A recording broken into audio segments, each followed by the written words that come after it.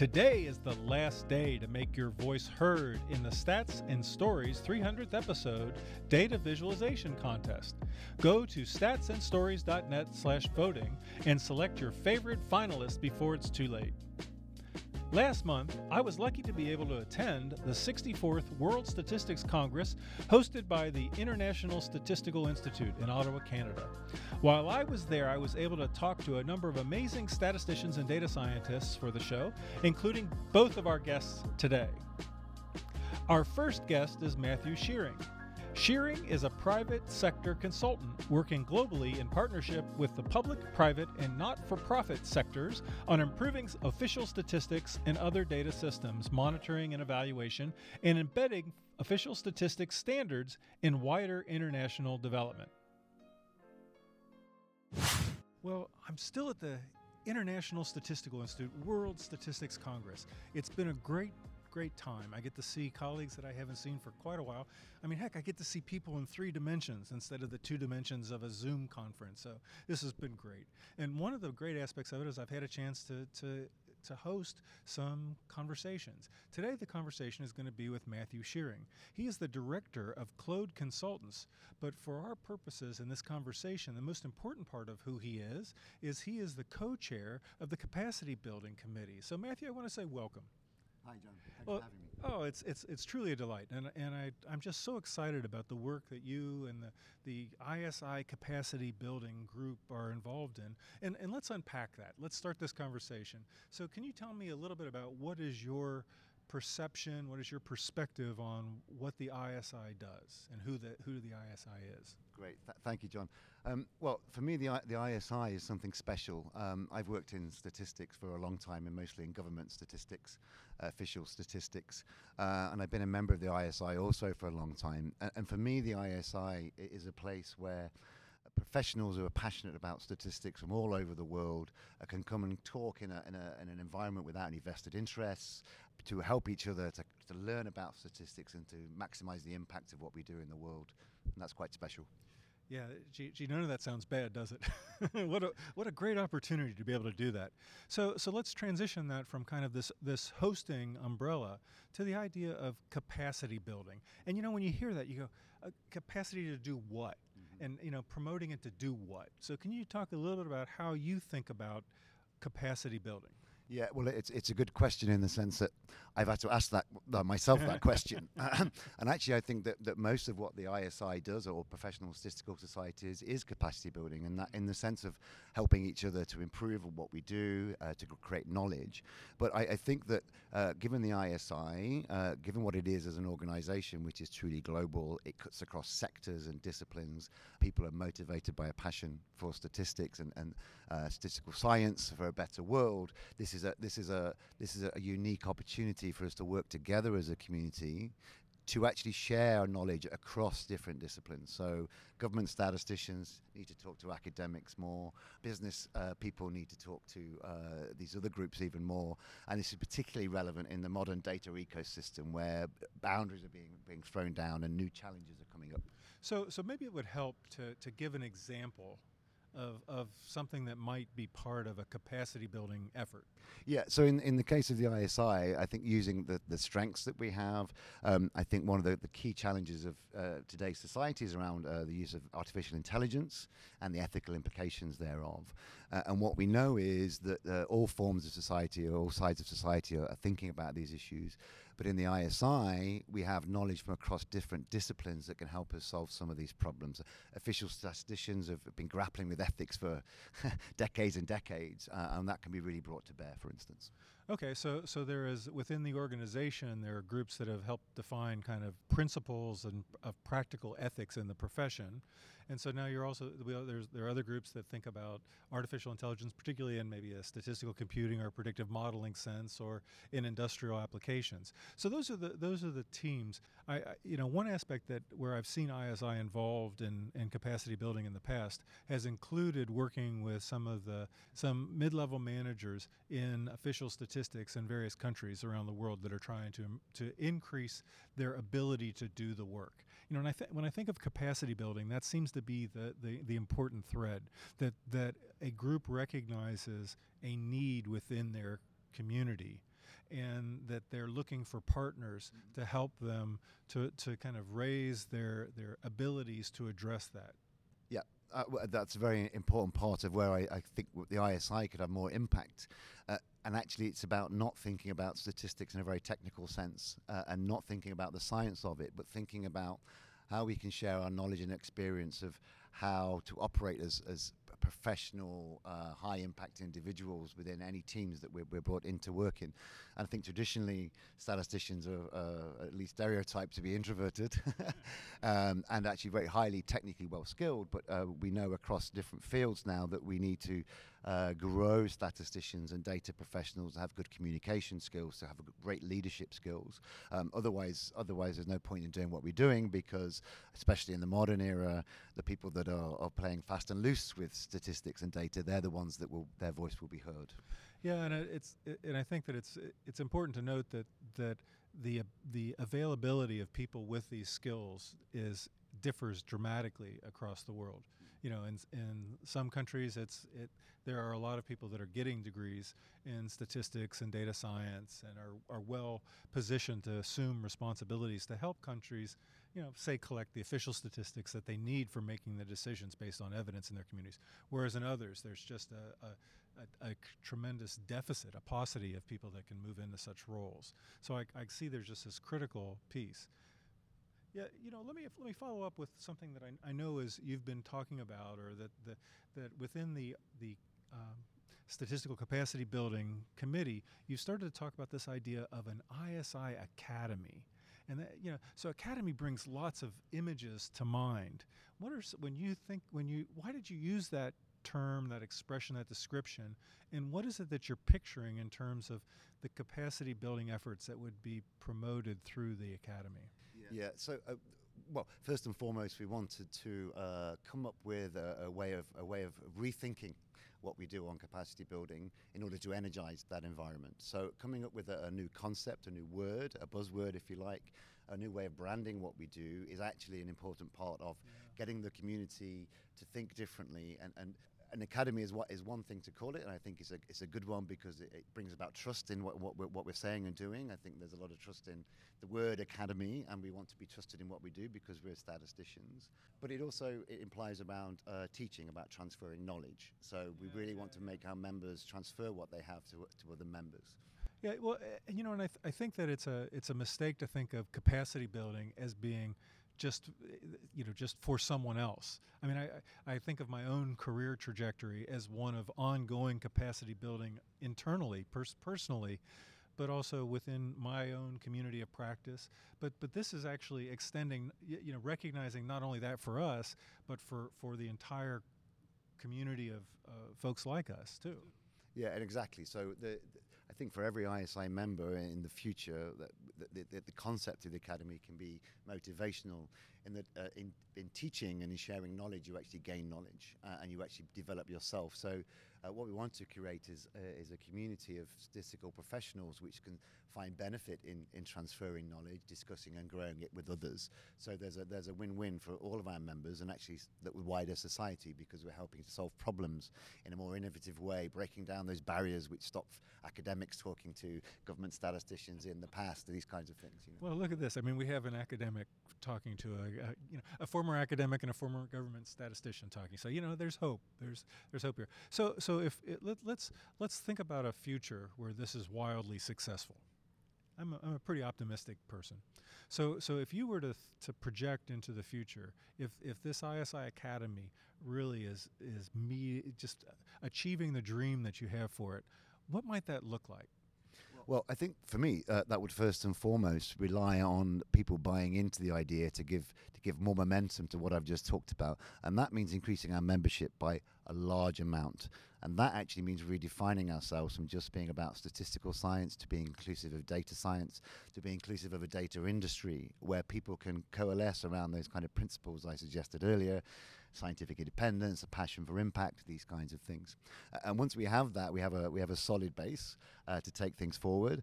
And those members should be actively involved in solving some of the greatest challenges we have around the globe today, which numbers can help to solve.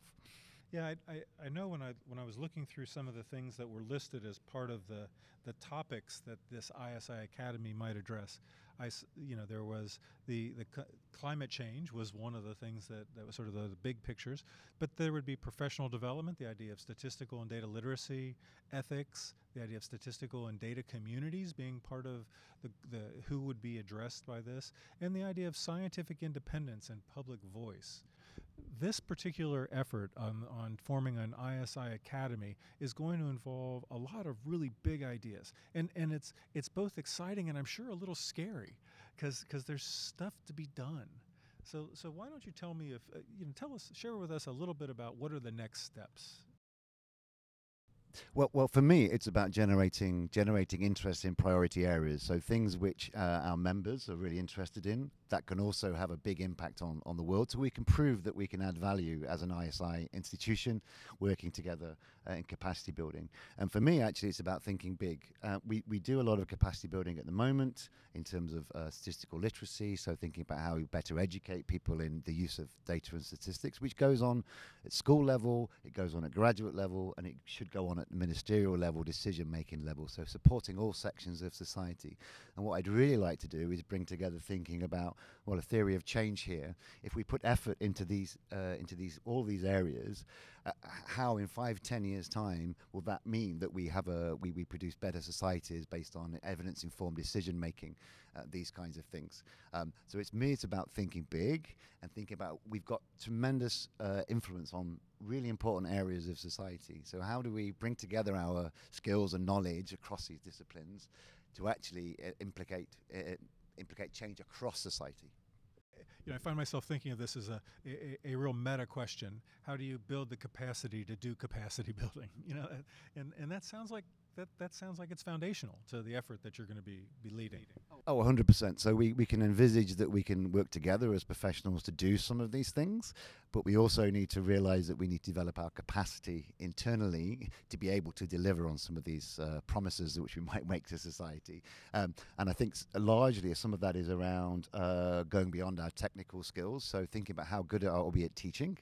We might be good at statistics or data science or whatever, but how good are we at transferring that knowledge? And then what about the mechanisms for doing it? Do we have sustainable ways of doing this that can have long-term impacts? It's a great aspiration. I mean, I'm very hopeful and I'm very excited about the prospect into this future. It's sort of how might someone get involved in capacity building with this effort? First and foremost, become an ISI member, which gives you an access to being involved with this development. But I'm just really willing to hear what ideas people have that are based on this concept that we have. And essentially, if people have got ideas about how we can make a bigger difference in the world, working across the sectoral boundaries, disciplinary boundaries, using our network of people based on scientific independence and scientific methods, then I just want to hear about them. And then we can feed that into the development of what we're doing. Yeah, I'm very hopeful that we're going to find partners around the world, and they may be partners that are national statistical societies. Like the American Statistical Association would be one. The Royal Statistical Society is another. There are lots of colleagues. That many of us have homes both in our national societies as well as the international operation. And the thing that I find really encouraging and exciting is that it's often capacity building, the thought of being engaged in it and involved in it, that will attract people to think about this international connection. Yeah, and I also think it's also important that we look outside the usual suspects in our community. So actually, in building capacity is about building our ability to work with partners we've never worked with before, but partners who are interested in making the world a better place, and they know that data and statistics are one way of doing that. What we have to do is present ourselves as a professional community, but statisticians, data scientists, in a way that appeals to people outside of this community, that they can work with us, to fund us, provide resources, to provide momentum.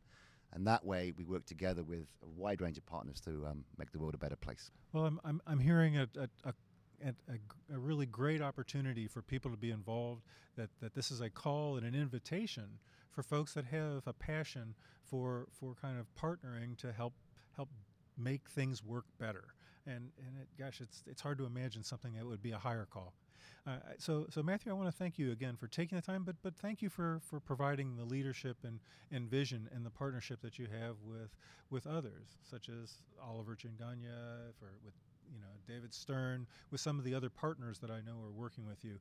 It's just an outstanding effort and much appreciated. Well, thank you very much. But it really depends on those people you mentioned and more. And we only succeed if others also try to lead this process and help shape it in a way which works for everybody. Well, I have the feeling I may be on your hit list in the future, and that would be a good thing. And so thanks again, Matthew. My pleasure. Thank you. Our next guest is David Stern. Stern is a mathematical scientist and educator.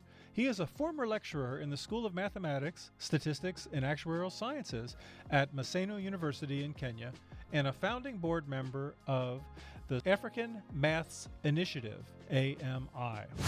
At the World Statistics Congress, there's been a tremendous number of conversations related to statistical capacity building and what that might mean and what that looks like now and what it might look like into the future. On this episode of Stats and Stories, we're going to have a chance to talk with David Stern, who's the co-founder of IDEMS International, a not-for-profit social enterprise organization, but David has been very involved in the ISI statistical capacity efforts. Currently, he serves as an ISI council member. He also serves on the International Statistical Literacy Project Advisory Board and formerly was a vice president of the International Association for Statistical Education. So David, thank you so much for taking the time to join me. It's great to be here. It's such an important effort. I know that ISI states as one of its strategic priorities that capacity building is something that it wants to do well. So I guess I would start with asking you, what is capacity building? What do you think of when you think capacity building? And that's, from my perspective, I spent a lot of my time working across Africa, East-West Africa, and capacity building is to me central to the aspect that a lot is known of how to do things, and it's just that actually that knowledge of what is known isn't spread far enough, and so we need to spread it further, and we need to share that. What is known to the experts is brand new to other people, and so capacity building is just catching people up with the latest knowledge of how to do statistics, why it's important. And how to think about teaching it, of course. So what's the advantage of catching people up? Why shouldn't they just keep doing things the way they do it? I'll give you a very simple example. I worked at a Kenyan university I went there for 6 months and stayed for 6 years. Visa problems? I mean, what? Well, it's more. I arrived and I arrived as a pure mathematician whose sort of background was really rather theoretical, and I left as the vice president of the International Association of Statistics Education because the need was so great for data. I went in and I was teaching, I was asked to teach on an MSc in applied statistics, and I knew enough about applied statistics that having an MSc in applied statistics which didn't use a computer, 15 years ago even, that was not appropriate. And so I knew enough that actually those skills, the students coming out of them weren't going to have the skills they needed unless they got that exposure. Very simple example. So that's an example of kind of working in partnership.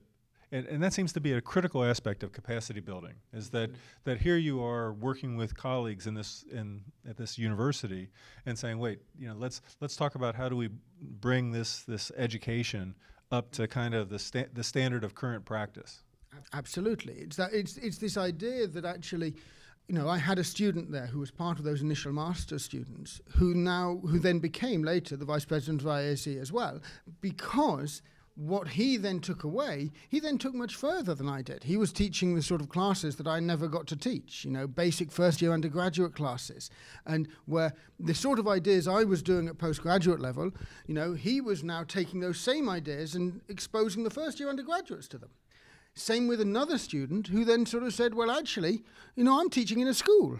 These same ideas which you're teaching me at postgraduate level, I should be teaching these at school. I should be getting my students at school to know about them. And so it's not about, it's exactly so. It's about partnership. It's about collaboration. It's about people taking the things they experience, bringing them into their own context, and now applying them and sharing them more widely. So I'm hearing almost this in the educational capacity building sense, a train the trainer kind of phenomena. Absolutely. And it's not just about training the trainer. And one of the things which is, there's a wonderful example in Kenya of a cascade model of training. You train the trainer of trainer and so on. And the point is, it becomes, by the time you get to the bottom, all the substance has been lost. And so there's also elements, and this is actually one of the big learnings we've had from these sorts of experiences. When you're trying to train 10,000 teachers, if you have a cascade model, well, what are you actually training the ones at the bottom of the cascade? Okay. And so one of the things, this is where, to me, the game changer is open educational resources. Because then suddenly that doesn't change as you go down the pyramid. You actually get substance which stays the same. And if it stays the same all the way to the learner, then you've really won. Because then actually you've got your ideas where your trainers are now facilitators of learning. And this is one of the things which in pedagogical terms everybody knows, everybody talks about. Your teachers, your educators shouldn't be the source of the knowledge, they should be the facilitators of learning. But what does that really mean? And if you can do that through open educational resources, then suddenly, that facilitation mode means that you don't actually lose the substance as you go down these pyramids of cascading training. So can you give an example of some of the open educational resources that you've been involved with helping develop? Yeah, well, the most exciting one I can't take credit for. It's a guy at University of Edinburgh who's been working on it for about 20 years now, and it's called STACK. And it's an electronic assessment system. It's open source. It's part of Moodle, just a learning management system. And it's just a question type. But it's transformed the way universities have been able to adopt learning, because what it means is we can give automated feedback. And so if you have a class with 1,000 students, I mentioned my colleague who's now teaching first-year undergraduate, unfortunately for him, when I was there, I set up 5 new degree programs, and they became very successful. So he now has classes of 1,000 students. So he's not sure whether to thank me or not. I was going to say, I wonder how much he appreciates that.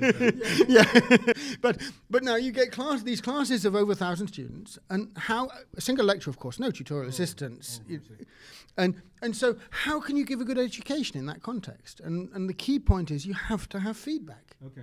If you don't have automated feedback, there's no chance of him giving individual feedback to the students. So automated feedback is key. And so these open educational resources, which can enable you to have questions with automated feedback, they're great. And he's been doing it at his university, but then just very recently we did a workshop at another university where the statisticians there just said, we really need to change the way we're teaching. How are we doing this? And I said, well, have you talked to James? If you've not talked to James, you should talk to James, because he's got all these open educational resources. And the whole department then picked it up. In his department, he's the only one driving it. But their department picked it up at scale. And this is the real power. Okay. So you have something like this, and so some of this I'm hearing matchmaking of sort of that in some sense you need this clearinghouse. You have both the resources being developed, and there has to be a clearinghouse that then helps pairing up people that are doing this. So it seems natural that there would be the statistical capacity building efforts that you're involved with at a professional society level might be one of those places where the clearinghouse might start to be developed. Or not. I mean, help me think about that. So it's interesting. So to me, what's really interesting is most of the initiatives I found have successful have not come from the societies. They've come from the bottom up. Yeah. But what the societies provide is they provide the opportunity for essentially acknowledgement of standard, differentiation. Actually one of the problems from the bottom-up initiatives is that it's very difficult to tell the difference between good bottom-up initiatives and bad bottom-up initiatives. And that's where the societies potentially really come in. One of the things I'm really excited about the vision ISI now has for the academy and so on is that it could play a sort of accreditation role. So quality assurance within quality assurance, but also then sharing in a way which is more informed. So, and a lot of these things, capacity building is really hard. Yeah. And actually being able to bring in experts in education who can support that and who can make sure that you're bringing in thinking about how to do this well and then help the iterations. All the good initiatives I know now, broadly, they've taken 10 years to get to where they are, and they'll take another 10 years to actually reach their potential. This is the thing. There's a journey, and often individuals can't sustain something for that long. It has to go beyond an individual. You used a word that I was thinking a lot about just as you were talking, and that is sustainability. Yeah. That in some sense, I do agree with you that having the bottom-up initiatives are critical. Having some kind of way to help promote and maybe facilitate sustaining these is something where a professional organization can help. Absolutely. And I gave a talk about, I think it was about 2015 or so. I gave a talk. I think it was it was either the World Statistics Congress or the satellite for the ISE. And basically my talk was explaining how I'd failed over the last sort of 6 or more years, and every single initiative I'd started had failed. And, they'd been really impactful, and I'd been writing about them. This is why I was well known. This is why I was the vice president.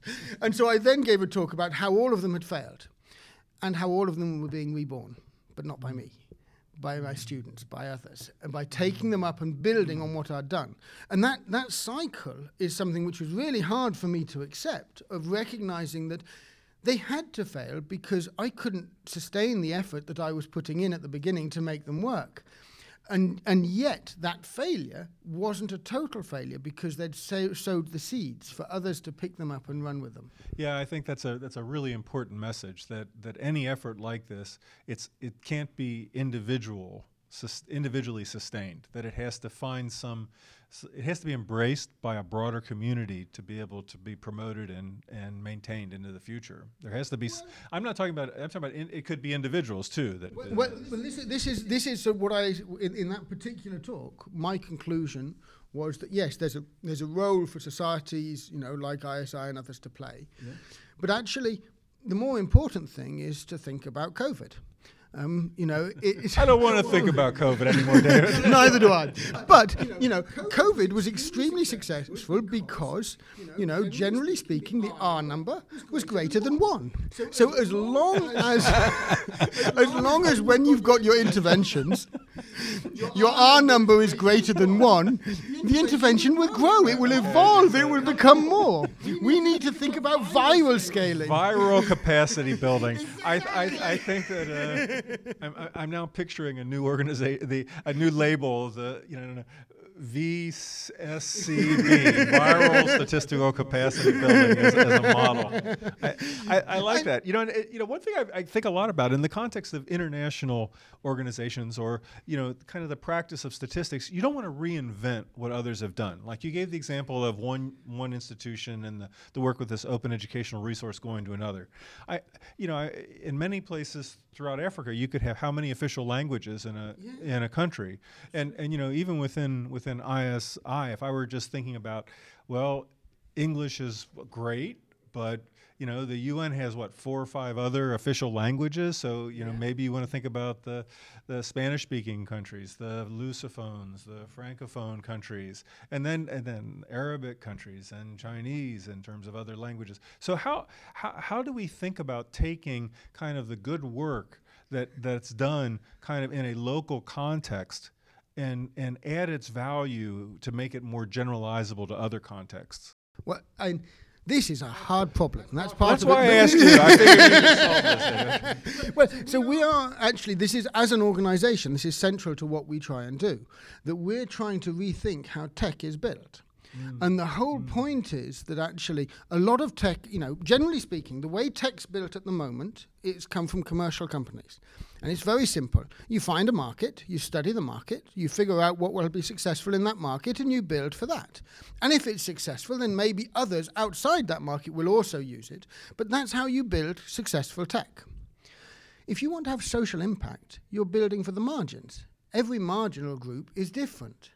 And so what happens if you design tech or if you design solutions not thinking about a single group, but thinking about how you make it adaptable for the margins? This is what we try and do. It's a new way of thinking about it. And it's sort of very simple. It's the same thing for the capacity building. Instead of thinking about building a course, Think about how you build components of a course which come together into a course which now in different contexts people can adapt. How do you make it easy for them to adapt it to their context? So when you're designing that initial course with experts, you're not designing a course.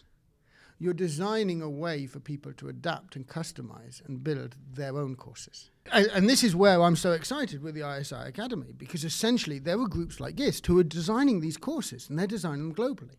If only now we could say, well, okay, a group like ISI could say, well, okay, let's take that. We're experts on this. Take what you've got. Let's make this adaptable so people can customize it. These are open educational resources. Everybody would be happy with this. Yeah. But the systems to do that don't exist yet. We need groups who are built around trying to do that. Make things adaptable. Designing for adaptability rather than designing for a target audience. So I love this. Now I've got viral capacity building and also building for the margins, serving the margins, and I think this is a great aspiration, and I love this model, and clearly our focus here has been capacity building in the context of education, yes. and sort of thinking about how that you said cascading is can be a positive mental model, but it can have a diminishment of the quality of the message through the cascade. So building to that, and also building in a modular way is what I'm exactly. Yeah. And if you think about that, if you think about your cascade in this context, it transforms, because you're no longer asking people to cascade the same thing. You're asking them to say, well, how would you adapt this for your context, for those that you know, for those who you're serving? So you're not asking them to simply remember, take in, and redeliver. You're asking them to adapt. Oh, very good.